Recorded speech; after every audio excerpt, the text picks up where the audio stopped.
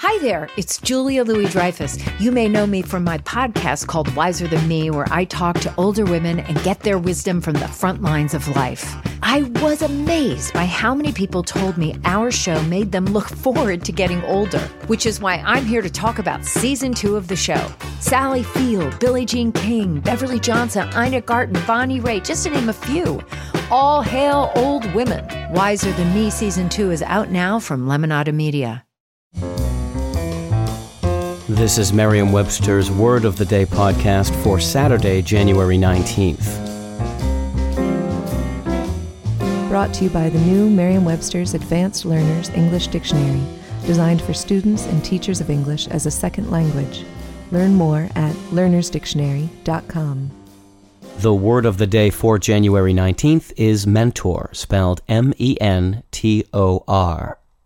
Mentor is a noun that means a trusted counselor or guide.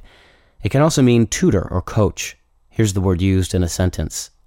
The young man regarded the professor not only as a mentor, but as a good friend as well. We acquired the word mentor from the literature of ancient Greece. In Homer's epic, the Odyssey, Odysseus was away from home fighting and journeying for 20 years. During that time, Telemachus, the son he had left as a babe in arms, grew up under the supervision of MEN-tor, an old and trusted friend. When the goddess Athena decided it was time to complete the education of young Telemachus, she visited him disguised as mentor, and they set out together to learn about his father. Today, we use the word mentor for anyone who is a positive, guiding influence in another, usually younger person's life. I'm Peter Sokolowski with your Word of the Day.